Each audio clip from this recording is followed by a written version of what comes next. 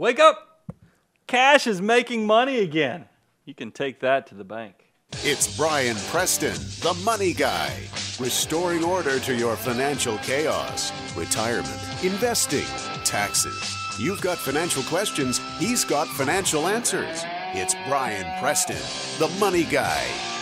How cheesy was that? So I never know what you're going to do these intros, and I don't know this song, but you know the song is like, wake me up before you go. That's what I thought. Yeah, It's Wham. That's where I thought you were going. It's George Michael. I thought that's where you were going. So, no. But that's not where you went. Oh, I guess looking at the title, I could have gone. Uh-huh, I that's totally what I could have thought. whammed this thing up a little bit. But it's, no, that's not what we're doing. Here's the thing. Bo, I worry about people of your generation. Well, This is almost a public service announcement. yeah, see, and look, so I guess technically, I fall into that millennial camp. So is this about to be another one of those like millennial No, I'm not bashing picking. episodes? I really do feel sorry because everybody who's a millennial probably doesn't realize that cash is an asset that actually can generate income. Oh, I'm sorry. Cash can No, generate it's income. legit. It's true. I mean, You mean like 0.1%? See, that's what I mean. Here's what happened. We have now been. When did the Great Recession happen? It was 2008, 2009. Yeah. So this horrible thing happened in 2008 and 9, and the fact, well, it's good and it's bad, is that our federal government decided we were going to make a concerted effort to just slash interest rates. Sure. So for the last decade, and I have a chart I'll hold up in a minute. The last decade, interest rates have just been in free fall, and then they've just sat at the bottom. I mean, they've sat at the ground, and you're just wondering, well, are we ever going to make money on cash? I mean, so I wanted, when I got so excited when I was like, wait a minute, cash is starting to get legit again. I mean, we're not at historic marks yet. I mean, we're not back where we should be if you look at things by the decade. I'll give you some perspective on that in a minute. But in terms of looking at a decade where everything's been under 0.5%, Right. now making, because listen to this, cash in a lot of, now realize we are in August of 2018. It's very easy for you to go get 1.75 on your cash now. Which, if you're someone who just has all of your money sitting in a brick and mortar savings account, your ears should have just like perked up completely because 1.8 is exponentially better than that 0.25 you're likely getting at your brick and mortar. Well, what we've been told, and it's kind of become just a saying, cash is trash. Yeah, that's right. You hear that, and I feel so bad because I picked on the millennials because you have an entire generation. Hey, be careful with the microphones. This is expensive equipment. We have an entire generation. By the way, I hit the microphone if you guys didn't realize it. But we have an entire generation doesn't realize that cash makes money. But then also for our savers who are getting close to retirement, these poor people have been pushed further and further out on the risk spectrum just so they can try to capture some yield, capture some return. That's not good to think that this is what's been going on for the last decade. So I wanted to let me show you my chart. I'm going to hold it up. Do you like it when I feel like Carrot Top, when I show up with props? I often, when I think of you, Carrot Top is what comes to my mind. So, but before the muscles. Muscular and stuff, redhead? Before the muscles. So now that I've put up my chart, here's what, because you guys out there in podcast land who can't see the charts, those of you out in YouTube, you're like, man, that's a good looking chart. Put on 8.5 by 11 plain white copy paper. Come on, Brian, put it on bond at least. But what I did was this chart it's from Bankrate.com. It's from 1984 to 2016, and it shows CD rates. Now, I focused on the 1-year CD rate because I felt like that was the closest thing to kind of talk about money market rates cash, and savings accounts and cash, short-term cash, because anything less than 1 year is considered really short-term money. So here, I want to give you some perspective. Over the last decade, 2008, where were we at on January of 2008? Interest rates on 1-year CDs was at 3.5%. It doesn't sound awful. 3.5% on cash sounds pretty good. Then the Great Recession hit in 2008 and 9, and we went in 2009. In January we were at 1.79, so I was right after things started getting bad at the end of 2008. And then by January of 2010 we were at 0.81, so well below 1%. And then it just continued to fall. 2011 we started in January at 0.48. Then 0.34, and then we just sat around 0.2, 0.28. We just floated around there. You get the point. Cash became horrible. Right. And what gets me is that if you even think about this from historical standpoints, if you go back to 1985, cash, a 1-year CD was paying 9.36. Again, and yeah, I guess it is my generation. That just seems amazing. Yeah, you're like, I'll go put my whole portfolio in cash. That's what you're thinking, isn't it? That's what a lot of people are probably thinking. If we could get back to 1990, it was 7.95. Okay. 1995, it was 5.65. In 2000, it was 5%. 2005, it was 2%, 2.08%. And then in 2010, as I've already shared, it was at 0.81. And now it's exciting. Now, I told you, money markets, it's not hard at all for you to go get 1.75. 1-year CDs now are at 2.4 to 2.5%. Wow.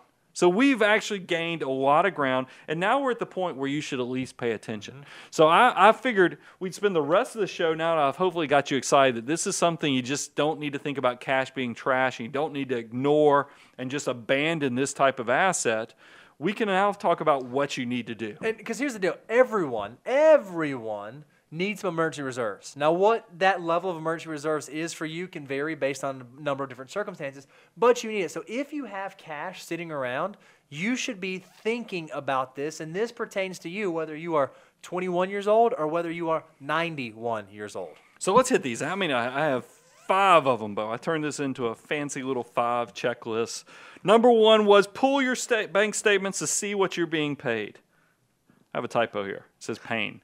But being what you're paid on your current savings. Right now, pain is right. Yeah, because if it's less than 1%, you're not doing it right. So move to step 2. Number 2, FDIC money markets, and I've already shared this, are currently well over 1.5%. It's very easy for industry-leading money markets to be at 1.75. Remember, these are all FDIC, meaning that they are protected and insured by our federal government. And I want you to know, because we're putting this out in August of 2018, we know that our content lives on for years. That's right. So if you're listening to this in 2023 and interest rates are now 6%, you'll understand that we were excited in 2018 about 1.75%. So keep that out there. You mentioned that FDIC insured money markets are over 1.5% with some of the industry leaders. How do I know if the money market I'm using is FDIC insured? Is there a way I can go check that? Well, I mean, I recommend people go out to the FDIC website. I mean, it is a government entity. They have a search function right there on their website where you can go and check out banks, verify, and then this is one of those things is that I actually go verify the address and other things, and I'll even call the 1-800 number that's listed on the FDIC website and then call that bank number and say, hey, is it true you're offering an online division that pays this rate? They'll tell you. They want your business. So that leads to number 3. Don't just think about FDIC money markets. Mm-hmm. A lot of you guys have investment accounts or brokerage accounts at, say, Fidelity Investments. Right. And a lot of you guys don't realize they have sweep accounts. Every one of your brokerage accounts has some type of, they know that you're going to have cash coming in through dividends or just you made automatic contributions. Right. So they're required to kind of make sure that money's working for you. The problem is sometimes those default sweep accounts are not the best choice for you. For example, Fidelity, they have F-Cash. Okay. I looked this up as of today. And that's right. I say that that way on purpose because F-Cash, I mean, it really is F-Cash because it's 0.25% for accounts that are less than $100,000. So what you're saying is if you have a brokerage account at Fidelity, there's a chance, probably high likely chance that your default cash holding inside of your account is this cash holding paying 0.25%. If it's a taxable account. A lot of times if it's retirement, they're smart enough to know the government looks at retirement accounts with a closer eye. So that falls to the next one I'm going to tell you about, which is also on the account application, you could choose the Fidelity Government Cash Reserves as your default sweep account. And guess what it's paying? The 7-day yield on the Fidelity Government Cash Reserves is 1.61%. That's fantastic. Big difference between 1.61% and 0.25. We just picked you up close to 1.4% after doing absolutely nothing except checking a box or just making sure that your sweep is a different one. Now, that's not an endorsement of either one of these products. Sure. I don't want people we don't get into products. We don't do that. I just want to give you guys a case in point of with brokerage accounts, you need to wake up. I get it. 2 years ago, probably not much of a difference between the Fidelity Cash Reserves and the Fidelity F-Cash. Yep. Just not a big difference. Now, big difference. as a brief aside, if you are someone who's sitting on substantial cash, and when I say substantial, I mean like greater than 6 figures of cash, whether that be for a 36-month emergency reserve, or maybe you sold a piece of property and you're waiting to do it, or you're building a house fund, or you have whatever a big tax payment, or a big tax due payment next that's April. Right. There are some institutional money market funds that you can actually earn like 1.9% on liquid cash. Now, there are some caveats there. Make sure you know what you're buying. If you're one of those people and you have some questions, by all means, reach out to us. We're happy to help. But just know that there are options for your cash that can do better than default 0.25%. Yep. So I want to move on to number 4. I want you to reevaluate what you're keeping in cash reserves. What I mean by this is we see this with prospects. We see this with clients. You guys that are part of the Money Guy family, I think we're kindred spirits.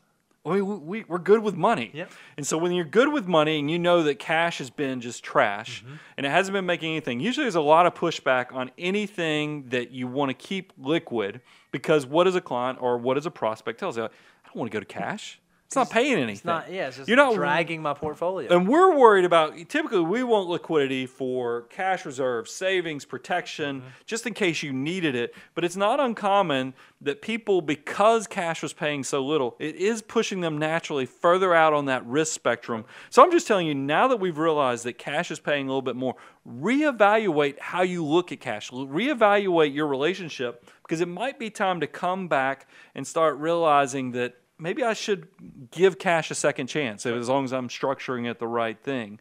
And then I wanted to talk about, well, how do you prioritize putting this money and making it work? I mean, because we talk about cash reserves a lot. What does that mean when you say cash reserves, Brian? I wanted to tell you that if you're brand new and starting out, you got to get to $1,000 ASAP. You know, first-time job, recent college grad, maybe you just went through a negative life event like a divorce or something like that. Get to $1,000. Do that first. And with a goal of trying to get to 5. I mean, once you get to $1,000 to $5,000, then we can move on to more stable ground. The person that is on more stable ground, that's when we start talking about having 3 to 6 months of cash reserves. Now, whenever, because that's not just a Money Guy recommendation. Right. Everybody says 3 to 6 months. So what I always get annoyed when I see that and I see people talk about is they just say 3 to 6 months. They give no guidance on what does that mean. How do I know if I'm 3 or how do I know if I'm 6? Yeah, where do you know where you're on that spectrum?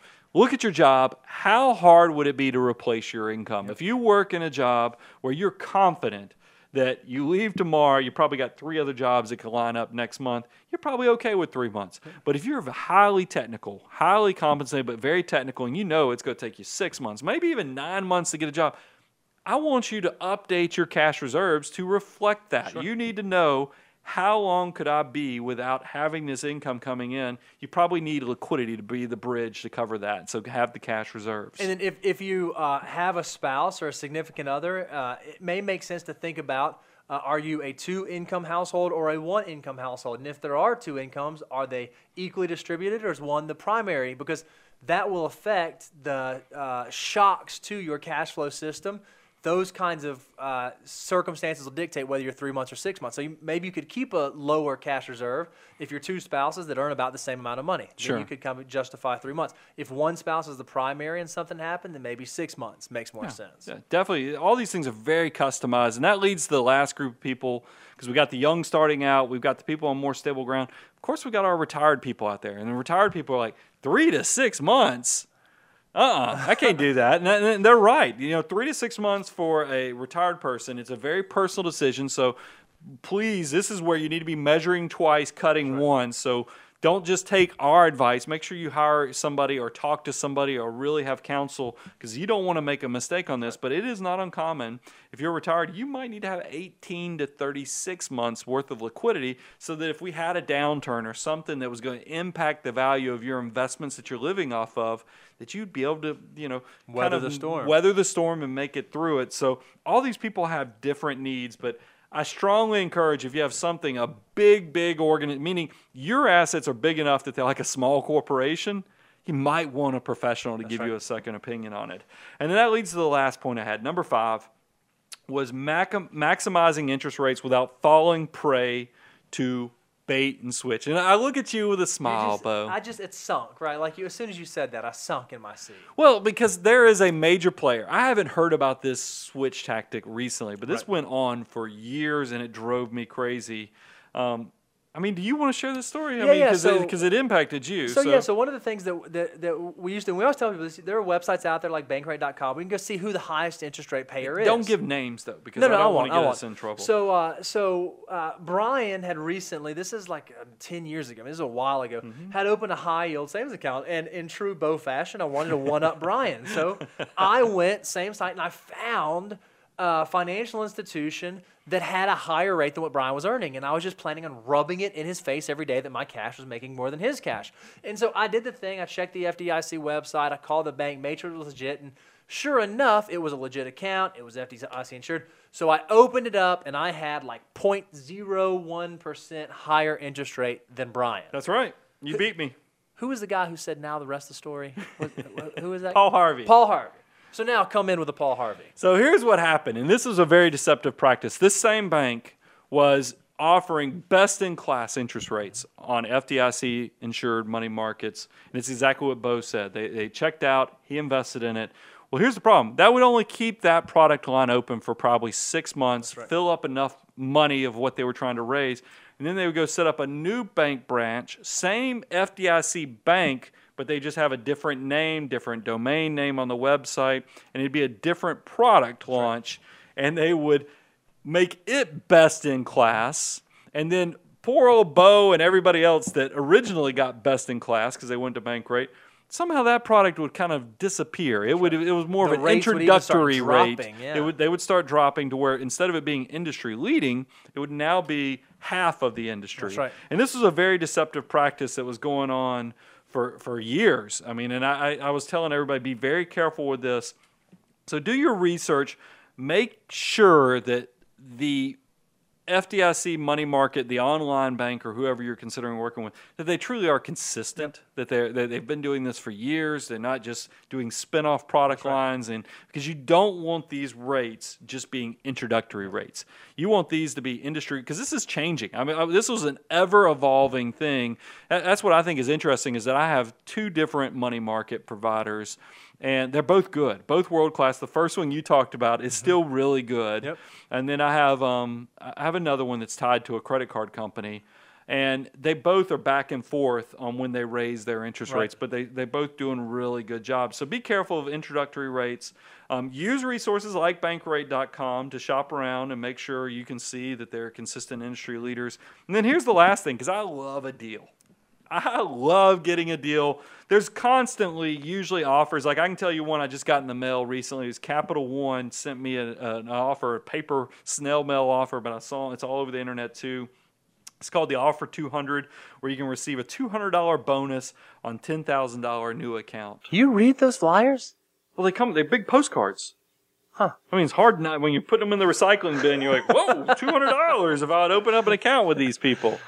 So it's one of those things where there's ways to maximize your rate of return. But the big takeaway after you look at these 5 tips and tricks that we just shared with you is that cash is coming alive again. It's an asset class that you need to be paying attention to.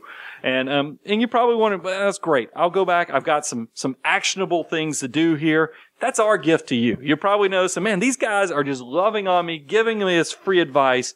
What's the catch? Why are they doing this? And this really is our platform. We feel like this is our education platform. Love on you, give you the gift of this free advice. And all we ask, your only obligation to us is that if you get to the point that you're successful enough that you want to get a second opinion, or you want to have somebody transition you from do-it-yourselfer to professional investor where we're kind of helping you manage these assets, give us a look. Go check us out. MoneyGuy.com. Go to the Contact Us page. We love working with clients all across the country. I'm your host, Brian Preston, Mr. Bo Hansen. We're the Money Guy Show, and we go beyond common sense. The Money Guy podcast is hosted by Brian Preston. Brian Preston is a principal with Abound Wealth Management. Abound Wealth Management is a registered investment advisory firm regulated by the Security and Exchange Commission in accordance and compliance with the securities laws and regulations. Abound Wealth Management does not render or offer to render personalized investment or tax advice through the Money Guy podcast. The information provided is for informational purposes only and does not constitute financial, tax, investment, or legal advice.